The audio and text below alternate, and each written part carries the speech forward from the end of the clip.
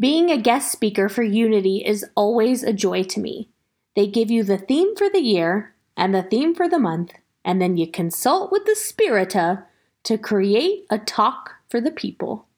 Unity's 2019 theme is One Humanity, Many Stories. Their theme for April is Being Enough. I rise up and reclaim my true identity as a sacred being.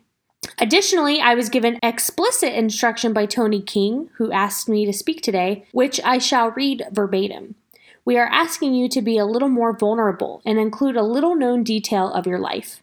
Maybe a challenge or struggle you've gone through and how you came through it, good or bad, and what you learned that contributed to your personal story. So my talk title today is I Want to Be Light, and I'm hoping to tie together all three of those elements. Here we go. So trauma has been a super interesting subject to me lately, and I am definitely not an expert on trauma, but from the exploration that I've personally been doing, I'm starting to define trauma as any situation in which your soul has to pop out of your body while this sort of personal earthquake happens, whatever it is. And sometimes it's not necessarily physical violence, sometimes it's more of a social trauma, which in my case is what I'll be talking about today. And then when you come back into your body, if you ever do, the journey then begins to pick up the pieces that were broken while you were out. The following is one of those personal disasters for me. Now, this is a very little known detail of my life. I'm going to keep it somewhat vague for many reasons, but mostly because the details, they just never seem to matter when it comes to wounding. So the Reader's Digest version of the story is that once upon a time I brought together a very great group of people that we created this really awesome thing that many people loved. We spent a lot of time together, a lot of time together, and celebrated and grew this really awesome thing for almost a decade. We were all very tired. Passionate, but very tired. Unbeknownst to me, a storm was brewing. My hard-headedness combined with my well-intentioned steadfastness to keep the ship moving despite our collective over-ambitiousness fogged my lenses so that I couldn't see anything that was really happening behind the scenes, which was perfect because I don't think I wanted to see what was happening. Working with only the tools that we all had at the time and drowning in fear, lightning decisions were made without grace, though spirit was certainly present throughout the entire time. The next thing I knew, I was ambushed, sitting at a round table and told that I was being left behind. Time stood still. The dimensions in the room warped. I searched earnestly for a life jacket, but found only anchored eyes and weighted words, assuring me that not only was this actually happening, but also that it was much deserved. I flew out of my body and watched from above as a shaky, awkward girl who looked just like me attempted to play it cool. I wished everyone well and bravely exited the room. End scene. In the parking lot, I let out a blood-curdling scream and was certain that I was dying. Hyperbolic as it may seem, I think it's important to acknowledge these traumatic moments as death. Because they are, and for all we know, the nervous system probably doesn't know the difference between all the different kinds of human deaths that we go through. What happens after trauma, especially for a recovering intellectual such as myself, is an over-dissection of the story. A desperate attempt to mulch, salvage, recycle, bury, heal, and grow from these traumatic events, especially us New Thought people, yes. The over-dissection process, though it paves the way for breakthroughs and many aha moments, is a focus on the story, and that's the story with a capital S. In phase 1, I was the victim, throws hand to head and faints on a couch. The great unappreciated protagonist who, despite her valiant, selfless, brilliant leadership, goes unappreciated and is just tossed aside. Someone cue a slideshow of all the times in my life that this exact thing has happened to me over and over. Call me the great unappreciated one. Give me a cross and call me a martyr. Is it Good Friday yet? But I persisted through phase 1 because I am a brave spiritual, and there must be a lesson and a reason that all these things had to happen in exactly this way. I bet the lesson was around being a victim, I thought, so I dug deeper, found a mirror covered in mud, cleaned the mirror, and enter phase 2. Oh God, I'm the antagonist. I'm the bad guy. I was deserving of all of this. I'm a horrible person who deserves nothing. I've done everything wrong, and I've ruined everything. My life will never be the same. Throws hand to forehead and faints on couch. Strange to think the role of the victim and the perpetrator in these drama triangles are so similar. So like any good New Thought practitioner, I sought healing. Where many people run, the other side of that is we dig and we dig and we dig and we dig and we dig, and there's more healing to be had, because as you seek healing, more will manifest. And so I did what any good spiritual person would do. I sought shaman and healers and therapists and shaman healer therapists. And I went over here and I found reason and purpose that things happened. And then I sought a real love life coach who taught me to take responsibility and to look at myself and to see the way that my wounds were my own, and that no one can trigger you because all the triggers live inside you and you're just merely choosing to be triggered. And I got to see all the way that I in some ways did deserve the things that happened to me because I was blinded and I was a flawed leader. And so there I sat, weaving back and forth, and I would have a breakthrough, and you think the wound is gone, and then you get on Facebook. And you see all of your friends doing that thing without you. And it opens again, and then you go back to the spiritual healer and the therapist and the shaman, and you do it all again and again and again, and you think, oh my God, is this ever going to heal? I should get off social media. I can't get off social media. I need it for my business. That is a great excuse for my addiction. And that's how it went. And I did all of the things over the course of a year and a half, trying to heal and heal and heal and come with a contrite heart and a broken spirit.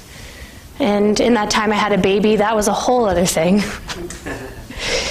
But then I thought, this is never going to go away. I got to do something crazy. I got to do something I've never done before. And so I traveled south to one of those magical, mystical places where there's a medicine man and he has you drink a special tea. And then you do some purging, and then your wounds are gone and you're forever healed and you're totally reborn and it's all done. And that was the point that I was at. So I went south and I met this medicine man, and before he gave me the tea, he said, you know, you may purge, and that is your wounds coming up and leaving you forever. Just so you know, don't drink the vomit. And I thought, is that a thing? And he said, yeah, it is. And I thought, well, it's certainly a metaphor, because how many times do we heal these wounds, think that they're gone, and then just re-wound ourselves by picking up the story again? And I thought, wow, yeah, don't eat the vomit is the most beautiful metaphor I've ever heard. And also, don't worry, that's not going to happen. Metaphorically, it might. So I went on this journey, and I drank the tea, and I had all these expectations of what was going to happen. And you know what happens when you have expectations. You get flattened. None of them come true, and it's the most humbling thing that the divine spirit can do for you. And so I drank the tea, and nothing was happening. And I sat there trying until I got so tired that I gave up. And while everyone else in the healing pilgrims around me sought their healing, and I was so sure that they were getting what they needed, I gave up and I laid down on my side and just began to breathe. And for the first time in a really long time, I was like, oh man, I feel really comfortable. And I have a lot of pain. And people tell me all the time, you're only 30, you don't get to say that. And I was like, oh man, I'm screwed. Because my back hurts. And so I realized, oh man, I feel really comfortable. And I just started to breathe and think, you know what, if I came all this way just to feel comfortable for a couple hours, I'll take it. And so that's when the spirit started to come into the cracks, was in my comfort. And I started to see, as I was laying in the fetal position, which I realize now is so poetic, these little stories that I was holding on to began to lift off of me like little balloons. And I began to feel really light. And then I'd be like, wait, I want more information on that wound, right? Isn't that what we do? We can't just release things. We have to understand them. Again, especially us New Thought people. We want the information. We want the lesson. And so I would examine the wound and bring it back down, and then all of a sudden I'd be heavy again. And this continued, releasing the stories and feeling light, and then reattaching to them, examining them, studying them, and getting heavy again. And finally the spirit came to me and said, do you want to feel heavy, or do you want to feel light? And I said, I want to feel light. And she said, then you got to let go of the stories. And that was it. For as much as us recovering intellectuals feel the need to understand everything in Spirit's ways, and we want the information, what that does is it gives us baggage and it weighs us down. And we all know that if our luggage weighs more than 50 pounds, American Airlines is going to charge us a fee. And let that sink in. And how many of us are walking around not just with our own baggage, but for us empaths, the baggage of other people as well.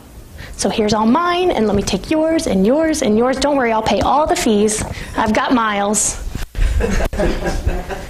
And sometimes healing is as simple as releasing the story. Do you want to be heavy, or do you want to be light?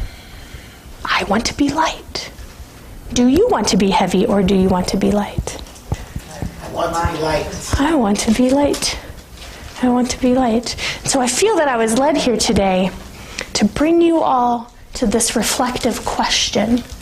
What stories are you holding on to, and how much do they weigh? Do you need to open them and examine the contents inside before you can let them go? And it's okay if you do. Or can you just let them go? Can you Marie Kondo the wounds inside of you and get rid of all that doesn't bring you joy? Thank you. And so today I have brought Professor Lev over here. So my specialty is guided meditations.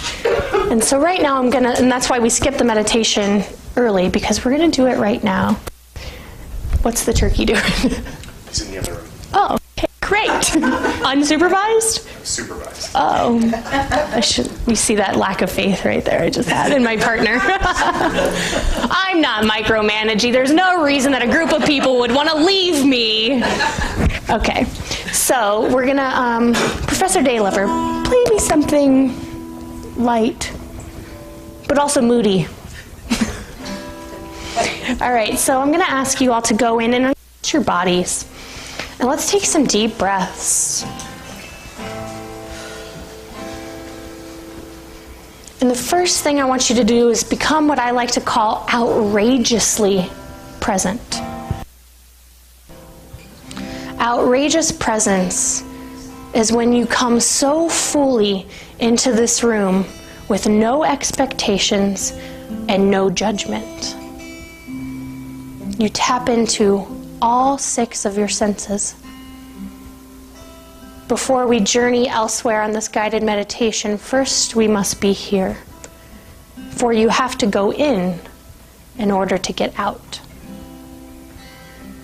So we're in this room on a beautiful spring morning.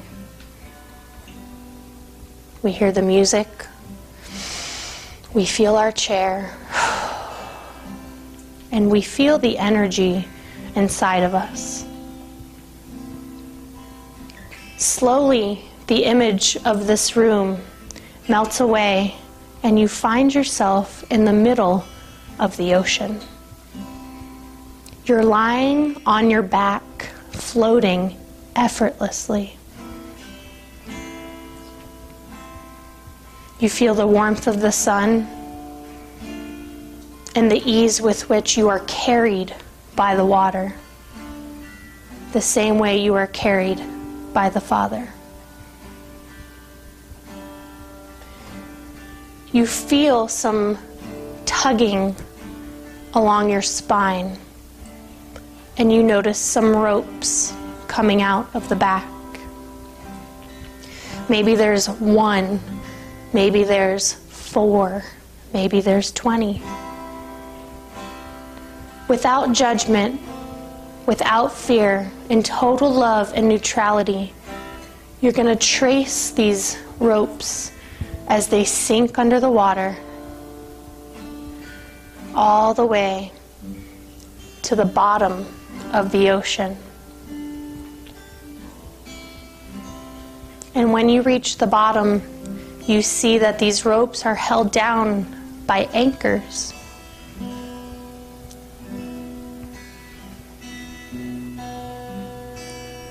When and only if you are ready, you begin to pick up the anchors one at a time and look at the story, the name of the wound, a word, a symbol, a memory etched into the bottom of the anchor. This is a story that has been weighing you down. That spirit has led you to this room today because he is guiding you to release. If you feel called to not even look at the anchor, that's okay too. We don't have to know what's under there. If you find yourself moving out of neutrality, bring it back with the breath and the knowledge that you are safe.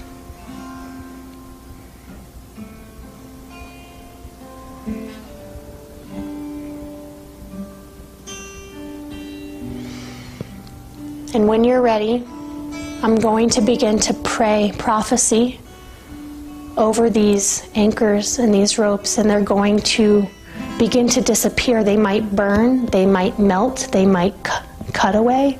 It's going to be different from everyone. Just watch and be in awe of the way that our imaginations work directly with the divine and Holy Spirit to do the healing that we need. Divine and Holy Spirit, we know that you are God and that you are the Infinite One. Divine and Holy Spirit, we know that because we exist, that we are one with you. For it is in your infinite nature to be enclosed by you always. Divine and Holy Spirit, we surrender our anchors now, allowing them to melt away into the bottom of the ocean, where Gaia, the Holy Mother, will recycle them. She is the great recycler. She will harness that energy and send it back out into the world for good. It no longer has a home in our space, and we surrender it to you now. And as your work is being done, we move into a place of gratitude. Gratitude for so many things, God. Gratitude that you are who you say that you are. Gratitude that these spiritual laws exist and that you have chosen me in this lifetime to get to know them. Gratitude that the anchors that we once carried are now gone, for my word has spoken over it, Lord. And gratitude in knowing that we carried them in your divine will. For God molds our valleys to fit our purpose. And we walk that in a place of absolute gratitude. For gratitude is the only energy that we ever need to hold to walk in this kingdom and to maintain our place. And so we allow ourselves to vibrate higher and higher, more into gratitude. We see it as glitter, yellow, sparkles. What does gratitude look like to you? Allow an answer to appear.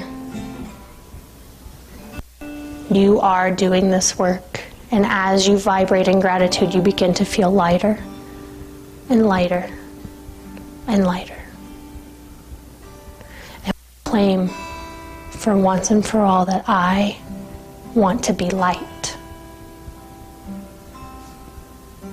We release this prayer, and so it is. Amen.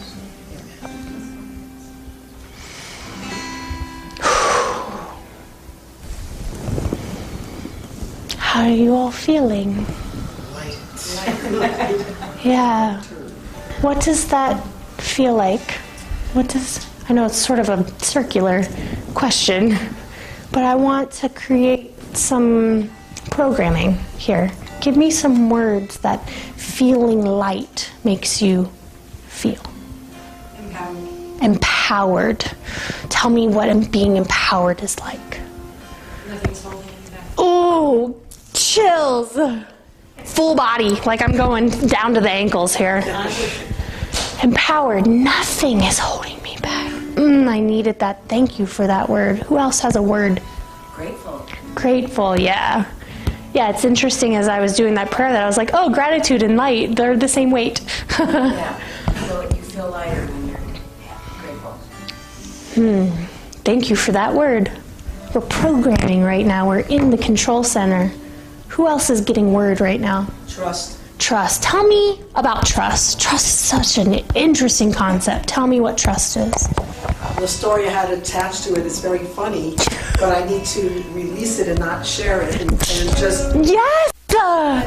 be in trust. I am speechless. I dealt with so much frustration with writing, with speaking the sermon today because it required the story, and that's, story with a little TM at the end. Yes. And of course, everything I just said was a story, and we can just let that go too. Even the aha moments. Wow. One thing I love about trust that makes me think of Mother Teresa. A man came to her and asked her to pray for clarity for him. And she said, I will absolutely not pray for clarity for you, for clarity is the crutch of the Christian. What you need is faith and trust. And I love that. Good. Anything else come up for anyone that we want to put into this space right now before I kind of close this reprogramming we've got going on? Untethered. Like a marionette who's suspended. Ooh, I have full goosebumps again. Purge. Let it out. Beautiful. You're going to make me cry. Untethered.